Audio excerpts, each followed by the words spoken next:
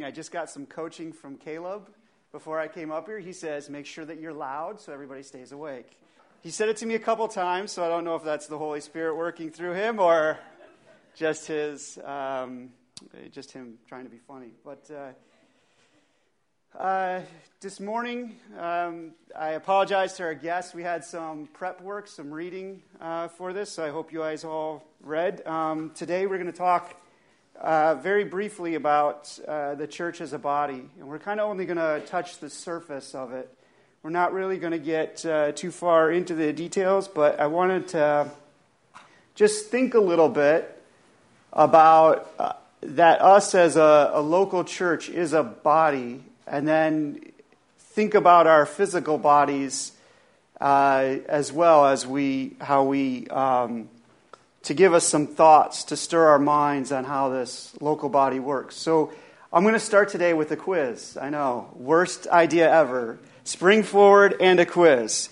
So, Andy, if you got the projector. Okay, so who can name for me one of the 11 systems in the body? I think there's only 11, but the doctors can correct me if they want. You want one? I just want one. Nervous system. Circulatory. Which one? Digestive is one. Integumentary is actually one. Good job, Andrew. All right, so there. Just so you know, how many knew that there was 11 systems in the body? Okay, the doctors did. Anybody that's not in the medical field know that there was 11 systems in the body. So let me name them for you. And just the reason why I'm doing this is not to test your 5th grade science knowledge, although it seems like some people remember things much better than others. But to get us to think that there are systems in our body that work together, and there's systems that have different functions. So there's the skeletal system. It makes up the bones and has 6 different functions, and I could go through them. There's the endocrine system, which is our network of glands that release our hormones to our bodies. The muscular, we've already named the nervous, respiratory, immune system, urinary, reproductive. We mentioned circulatory and digestive, and then I can't even pronounce it, but it's basically your skin cells. So Andrew knew that one. And they all have different functions, right? And they all work together doing a unique task or a unique function to help the body work as intended. So those systems, though, are made up of members, right? Members of each system. So those systems have multiple parts to them. And as we think about that, just today as a church, we are members of this church, and there are different activities or functions that we're involved in, and maybe not in all the same, but that's how we form systems here in this local church to help the body move and grow and work for the Lord Jesus Christ. Let's just open in a word of prayer.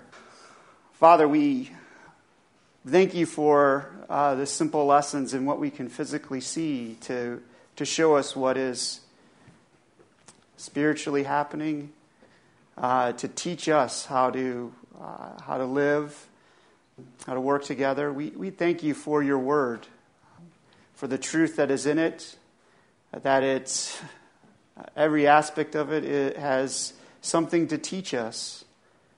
And so we pray that as we think about your word this morning, I pray for the Holy Spirit to work, and those who are listening here this morning, that he would be teaching, and that the words from my mouth would be causing others to think and to just encourage them to be in your word, to study it, and to submit themselves to it. We pray all this in Jesus' name. Amen. All right, so I do have a handout here this morning. And Andrew, if you could help me. keep one of these for myself. So we're going to do, I got a couple of different things. So I'm going to give a short introduction here this morning, but I've got kind of 3 questions, really 4 questions for us to consider here this morning. But I want to give some background of where I'm going with this. So please do not try to, this is probably I'm not a teacher, so I probably should have waited for the handout. But let's just go through this. We looked at the body this morning because we are called as a body. Turn with me to Romans chapter 12. There are 3 main passages about the body, as the church as a body. They're found in Romans 12, 1 Corinthians 12, and Ephesians 4. These passages also have to correspond with spiritual gifts. We are not going to talk about the spiritual gifts or get into them this morning. I'm really just kind of laying the first part of the groundwork of we are a body and working together. So I want to read Romans 12, 3 and 4. Paul says this, "For I say, through the grace given to me, to everyone who is among you, not to think of himself more highly than he ought to think, but to think soberly as God has dealt with each one's measure of faith. For as we have many members in one body, but all the members do not have the same function, for we, being many, are one body in Christ, and individually members of one another." So just thinking of us as we are different, as this scripture says, we are individuals, but we make up a whole together. So it reminds us that the local church is a body. It's a singular body. It's not many bodies. I just want you to think about that. And he further emphasizes that later. Just looking in here, there it's made up of many members. Many different components, just like our physical body. We do not have the same function. We don't look like robots. We're all different. Sometimes that's creates problems, right? That we think differently, we act differently, we react to problems differently. But I think that's for our help, so that we do not have the same function. So as we think about this, we don't have the same function. We are one body, though. So we're asked to work together in unity for the Lord's purpose. Turn with me now to 1 Corinthians 12. Just kind of touching the surface. 1 Corinthians 12, 4 through 7. As we continue to think about, there's varieties in what we do. There's differences. It says this in verse 4 of 1 Corinthians 12. "There are diversities of gifts, but the same Spirit. There are differences in ministries, but the same Lord. There are diversities in activities, but the same God who works all in all.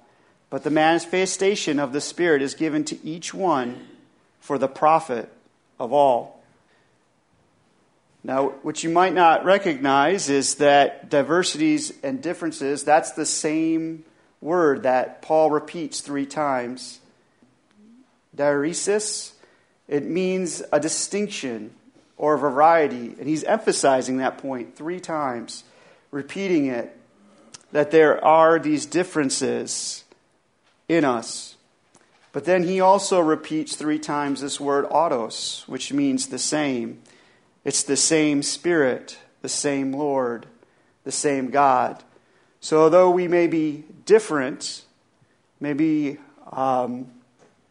have differences in thoughts and opinions, we all serve, our unity comes not from ourselves, but from God. It comes from who He is. Our oneness is in Him and Him alone.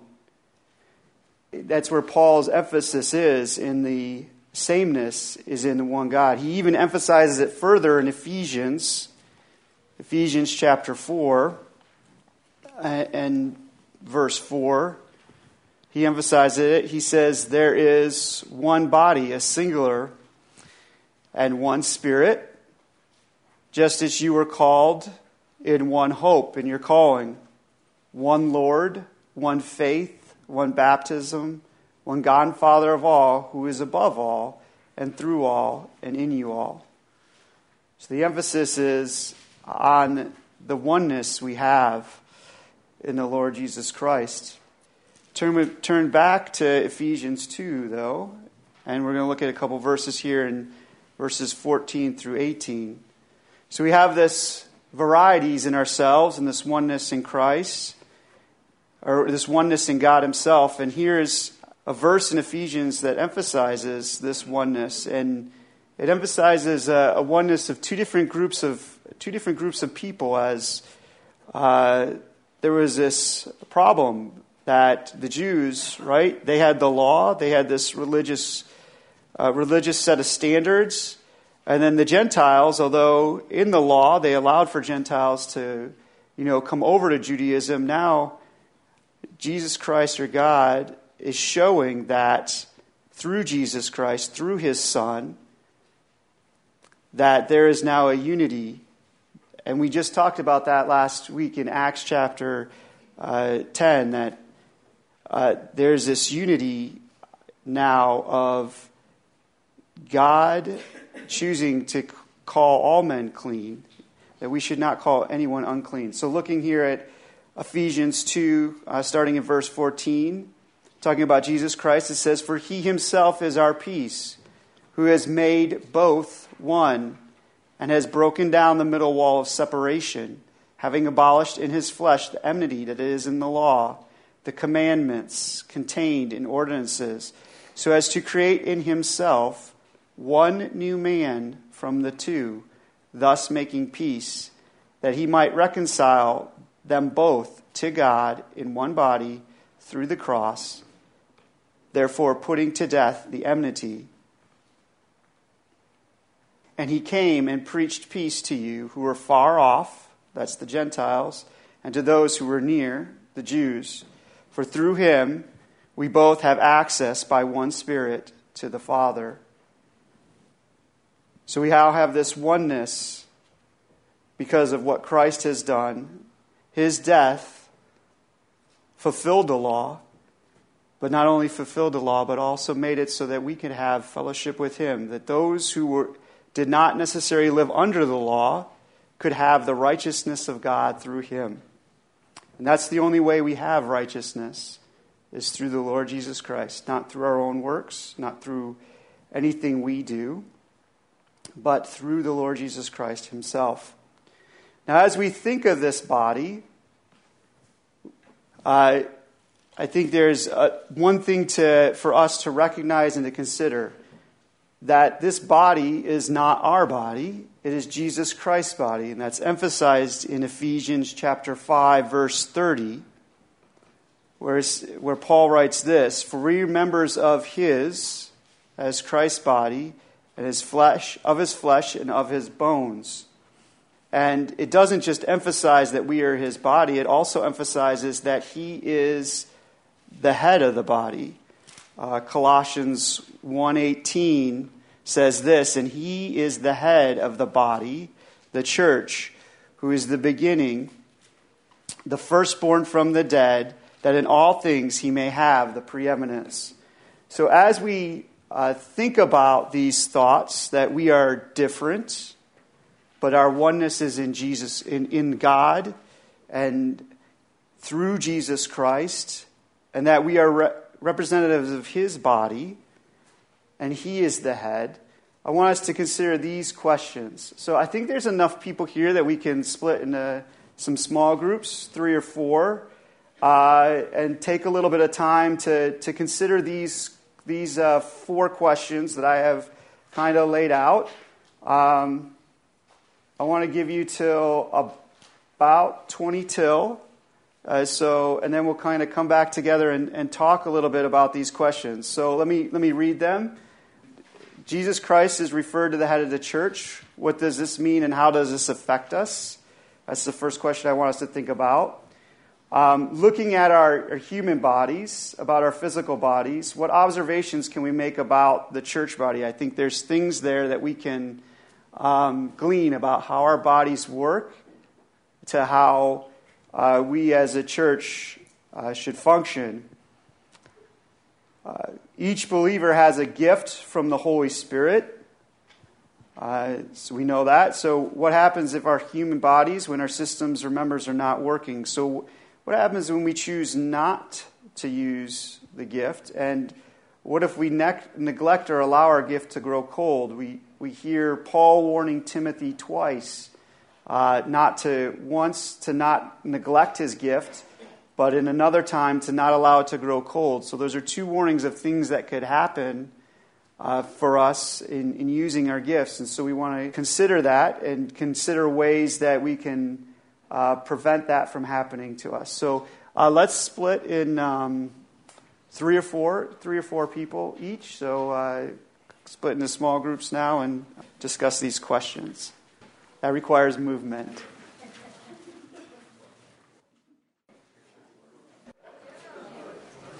All right, as we thought about the church as the body and who's our head, so the first question was, Jesus Christ is referred to as the head of the church. What does this mean, and how does it affect us? Any comments? Yeah, go for it. So we said that the head directs the body. A lot of stuff goes through the head to the body. Mm-hmm. There's communication between the head and the body. Yes. So I think there's direction and communication, and then I think there's a dependency. I think those are the three things you highlighted there. Okay? Anybody else? Any other thoughts? Yeah, Jack? So a couple of thoughts. We had a thought that Jesus is also the capstone, like in the march, how he holds the two sides together. Mm-hmm. And that's what he does. He holds the body together. And then also as the cornerstone, we're all stones. He is the foundation. He is the main stone. Mm-hmm. And then he has the authority. And he fills us, I think, in his entirety. He gives us that source. We have the source of his power because he is the head. We look to him in that regard. And again, he's, as long as he can only be the head if he's got to follow him. Mm-hmm. We have to follow that head. Mm-hmm. Okay. And so then we made the comment too that even though I'm sharing this, we couldn't have done it without each other. Okay, so that was important. We need each other to function as a body. So there's interdependency with one another, but that dependency is based on the Lord Jesus Christ as the cornerstone, as you talked, and then He's the one that gives us that commonality together. To add on just what Josh was saying, because, we brought it up that you just can't do it all, just be on your own. Mm-hmm. Like a lot of people like to say, you got to depend on Christ. He's the head. You can't make it up as you go along. Right. A lot of churches, or today modern churches, or a lot of bodies that just sort of saying, well, this is how we feel about it. They're sort of making it up and totally going against the Scripture, totally going against the leadership of Christ type things. Mm-hmm. It's kind of adding on to what Jack was saying. Mm-hmm. Yep. Very similar to the aspect of obedience to the head. Think about the body. If the head wants you to go somewhere and the body says, no, we're going the opposite direction, and it doesn't work. And so that aspect is the purpose of direction and authority, but there's also the aspect of obedience to the head for the body to work. Otherwise it wouldn't work. Yeah, that was mentioned in a group I was sitting with, is that it requires us to obey Him, the head. Just a good thought, Joe. One of the persons in our group had a great thing. The head, say if the left hand is hurting, the brain or the head can tell the right hand, pick it up, okay, do things a little more with the right hand. The right hand may not know why it's doing all this extra work, but the brain, the head tells it. I mean, I thought that was that's a great thing to think about. Yeah, it is. And that actually kind of stems into the second question that was asked there was based on our bodies and how they function. Like that, what observations can we make about the church body? Anything? That there are many different roles, and it's dangerous to overemphasize a single role or couple. Yeah, Sean. I think it illustrates how important fellowship is. One single part of the body can't survive outside of the body. So you have to be a part of the body in order to survive. Other thoughts? And they're still all falling under the head. Mm-hmm. All these systems in the body, or all the different bodies of the church, are still under the head.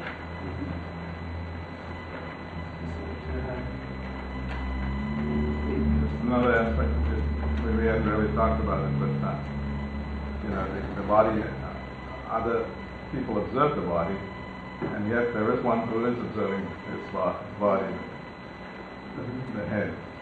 And when one, you have all heard the story about the conductor who was listening to the orchestra and the little piccolo is not playing, thinking it's not worth it, and the conductor hears it, and everyone else doesn't know about it, but the one who's conducting knows it, and I think that aspect of the Lord, looking at his body and wishing that all members would, do the things that they've been given gifted to do and do the things that the Lord wants them to do. Amen. Having all the body, and even though it may not seem important, is important. I think Sarah in our group had a good observation that most of these members are not seen in the body, and it's kind of something that we think about. Like I'm seen here this morning, but there's many people that do things to make this local body work that aren't seen, and that work is in some ways more important than what you have here this morning, or just as important. Right, yeah, we had that same point, just to carry it a little bit further, but the fact that we have members of organs that aren't seen, if those aren't working, I don't care how, as a group we were saying that it doesn't matter how many good preachers we have or how many, things we look like on the outside, our church just doesn't function. It's not working. It's just, for appearance's sake, it might look great, but the internal unity, the spirit, working, that is so essential. Otherwise, we're just it's just a wall crumbling apart. It's just, it looks good on the outside, but nothing goes. Right. Good. I thought I saw another hand in the back. Yeah. I was just thinking, looking at some of the individual parts, like the intestines and bladder, there's kind of along the same lines, there's dirty work to be done, and maybe those parts don't get all the glory, but they're extremely important. Okay, moving on to the question number 3. Each believer has a gift from the Holy Spirit, so just kind of tracing our human bodies, I think Joe's already talked a little bit about what happens if a part isn't functioning. Somebody else may have to do more work. Is there any other thoughts about if something's not working, what has to happen? Yeah, Joe. See, if you do not use your gift that's given to you, you affect others. It's not only you not using it, but you do affect others in the body. So if you think about, your hand says, "Oh, I'm not going to do this." Well, it does affect other things, right? I mean, you cannot feed yourself, Just an example, but you think about each part of the body. You think about it if one of them decides not to work or not to do something, It's all interdependent. Yeah, Mary? We were talking with Gloria. Gloria's back was hurting. She really couldn't function properly. So we went to get help, and the chiropractor gave her exercises, and then she could function. So as a body, we need to help each other and encourage each other and lift each other up in that way. Yes. Help each other, encourage each other. It's a great thought. And then we have these kind of 2 warnings here, I think, to Timothy that Paul gives to Timothy specifically. one about being concerned about neglecting his gift, and the other one about allowing his gift to grow cold. Any thoughts that the different groups had on that? I right away thought of Ephesians 4, 12 to 14, which is stating everything in the positive when all the gifts are running as they should. You just take the opposite of all that. Yeah. It's kind of sobering, right, to think that we could affect. I think it's important for us to realize, like Abe said, that the Lord Jesus is watching. He wants us to use His gifts. He's given them to us for us to use it. He knows if we're using it or not, and not that He's judging, but He wants us because He wants us to work together with others. And then if we neglect or allow our gift to go cold, the body has to work harder. There's some things like your gallbladder that may seem like redundant or not needed, but they definitely are. And so when they're removed, or your appendix, other systems in the body seem to have to work harder to make up for those systems that are lost, or those members are lost. Yeah, Lauren. And I think it goes back to what I think one of the women already said, but the importance of encouraging one another. And I think of like the First Thessalonian verses where it just talks about encouraging one another, and 1 Thessalonians 5:15 says, make sure that 14. And we urge you, brothers and sisters, among those who are idle and disruptive, encourage the disheartened, help the weak, and be patient with everyone. And, we're not yet made perfect, mm-hmm. and Christ is the unifier, and us as the body, we need to be patient with one another, because sometimes, there's just parts of the body that gets hurt different times. That's right. And I'm thankful that we have a body that can help each other. Yes. Thankful that this is the way the Lord has arranged it, so that us as imperfect people, still being sanctified, being brought more into the likeness of His Son day by day, work together to help us